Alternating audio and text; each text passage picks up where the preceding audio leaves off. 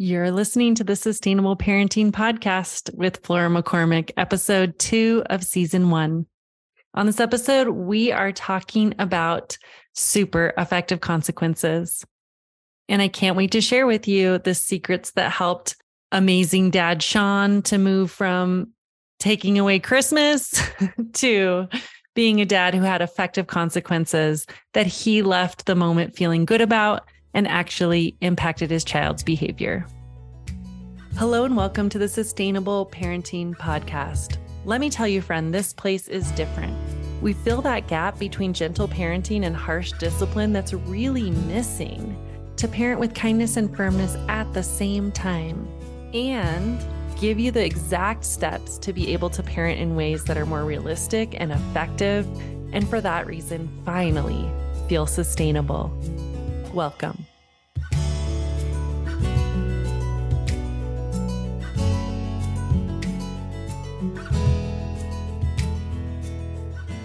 Today's listener of the week is Shannon. Shannon has been an incredible supporter of sustainable parenting since its beginning, and she shared this review. Today, we avoided a huge meltdown because I used the tactics that I learned, and it was amazing. He yelled twice. I lost my temper the first time, so I walked away to reset. He tried again, and then I had my game plan.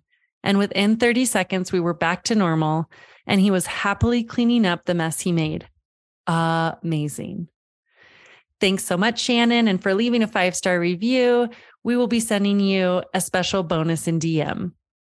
As you listen today, if this impacts you in a positive way, we'd love to hear from you and also have you leave a 5-star review so that you could be noted as one of our listeners of the week in an upcoming podcast episode.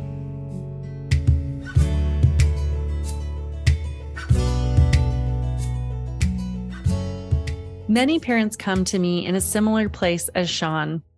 They say to me, nothing seems to impact my kid's behavior. I mean, seriously, doesn't matter what we take away, doesn't matter what we threaten. They don't seem to care. It doesn't seem to matter unless I'm yelling at them or bribing them. Can you relate?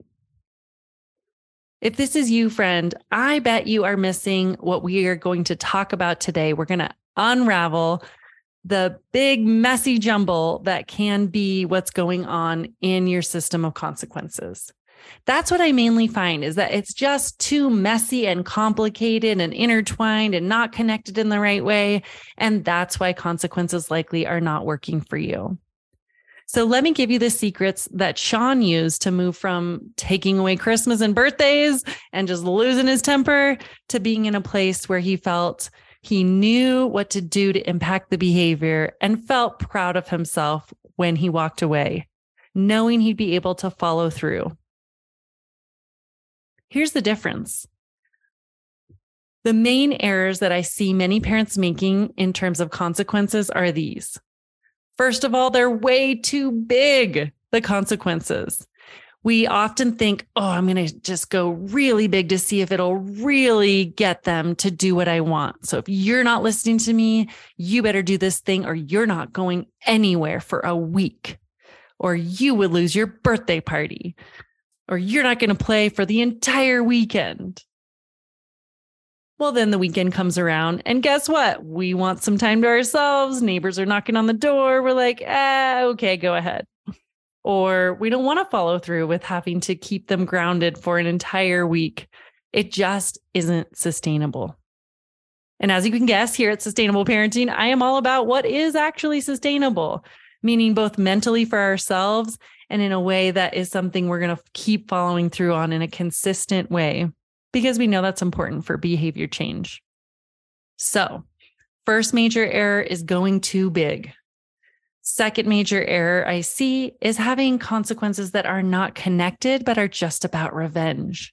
If you're always like, I just don't know what's really going to hurt them in this moment, that's often going to lead you to feel empty-handed and not knowing how to get something in that moment. You end up running out of ideas that are outside of technology or dessert. So instead, let's think about the real intention of consequences is not just to hurt them. And that's not at all the intention.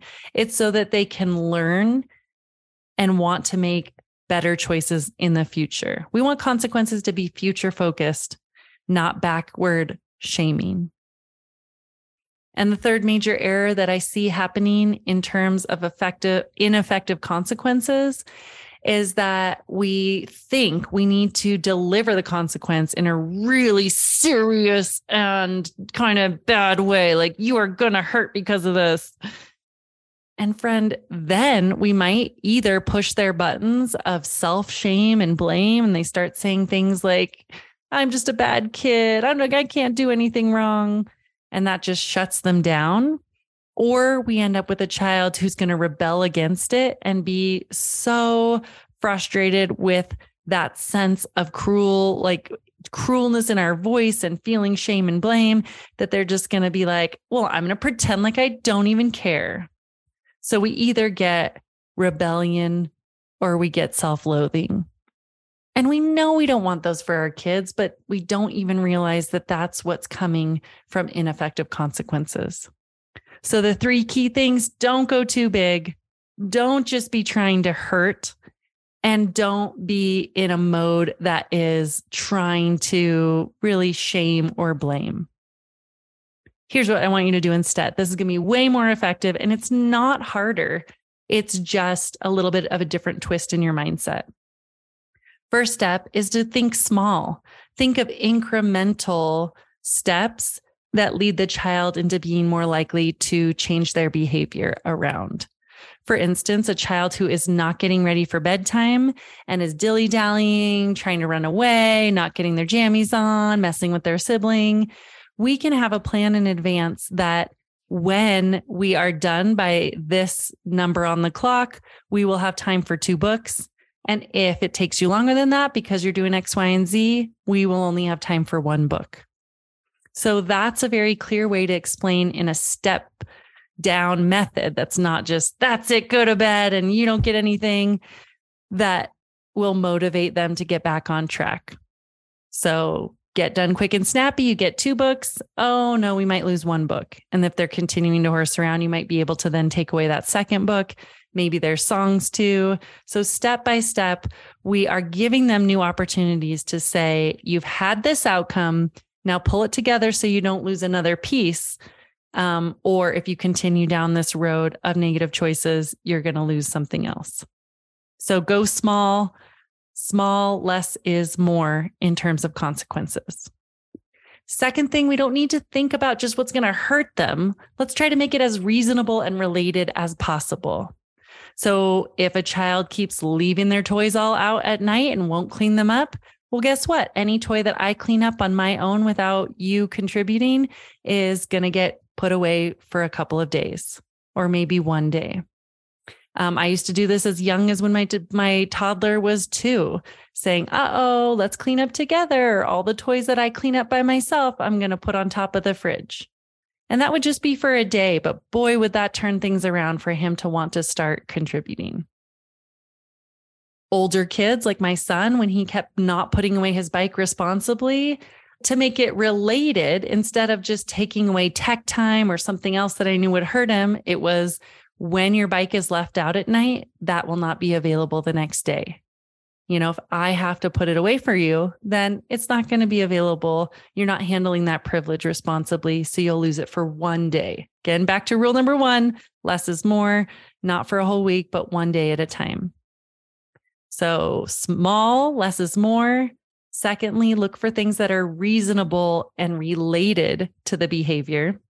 And third of all, let's not make it shame-based. Let's always be conveying our consequences in a way that is relationship-based. And my favorite phrase, which I also mentioned in episode 1 of the podcast, check it out backwards if you haven't yet, is I love you and the answer is no. We can deliver our consequences without there needing to be shame or blame in the process. And this is that beautiful balance that I love to teach parents in, that is kindness and firmness at the same time. And friend, if you have been curious about what that could look like, or even as you're hearing those words, you think, holy smokes, Kind and firm at the same time. That would be nice if I knew how to do that. Then reach out. My email is in the show notes below, and I would love to hear from you. What questions do you have?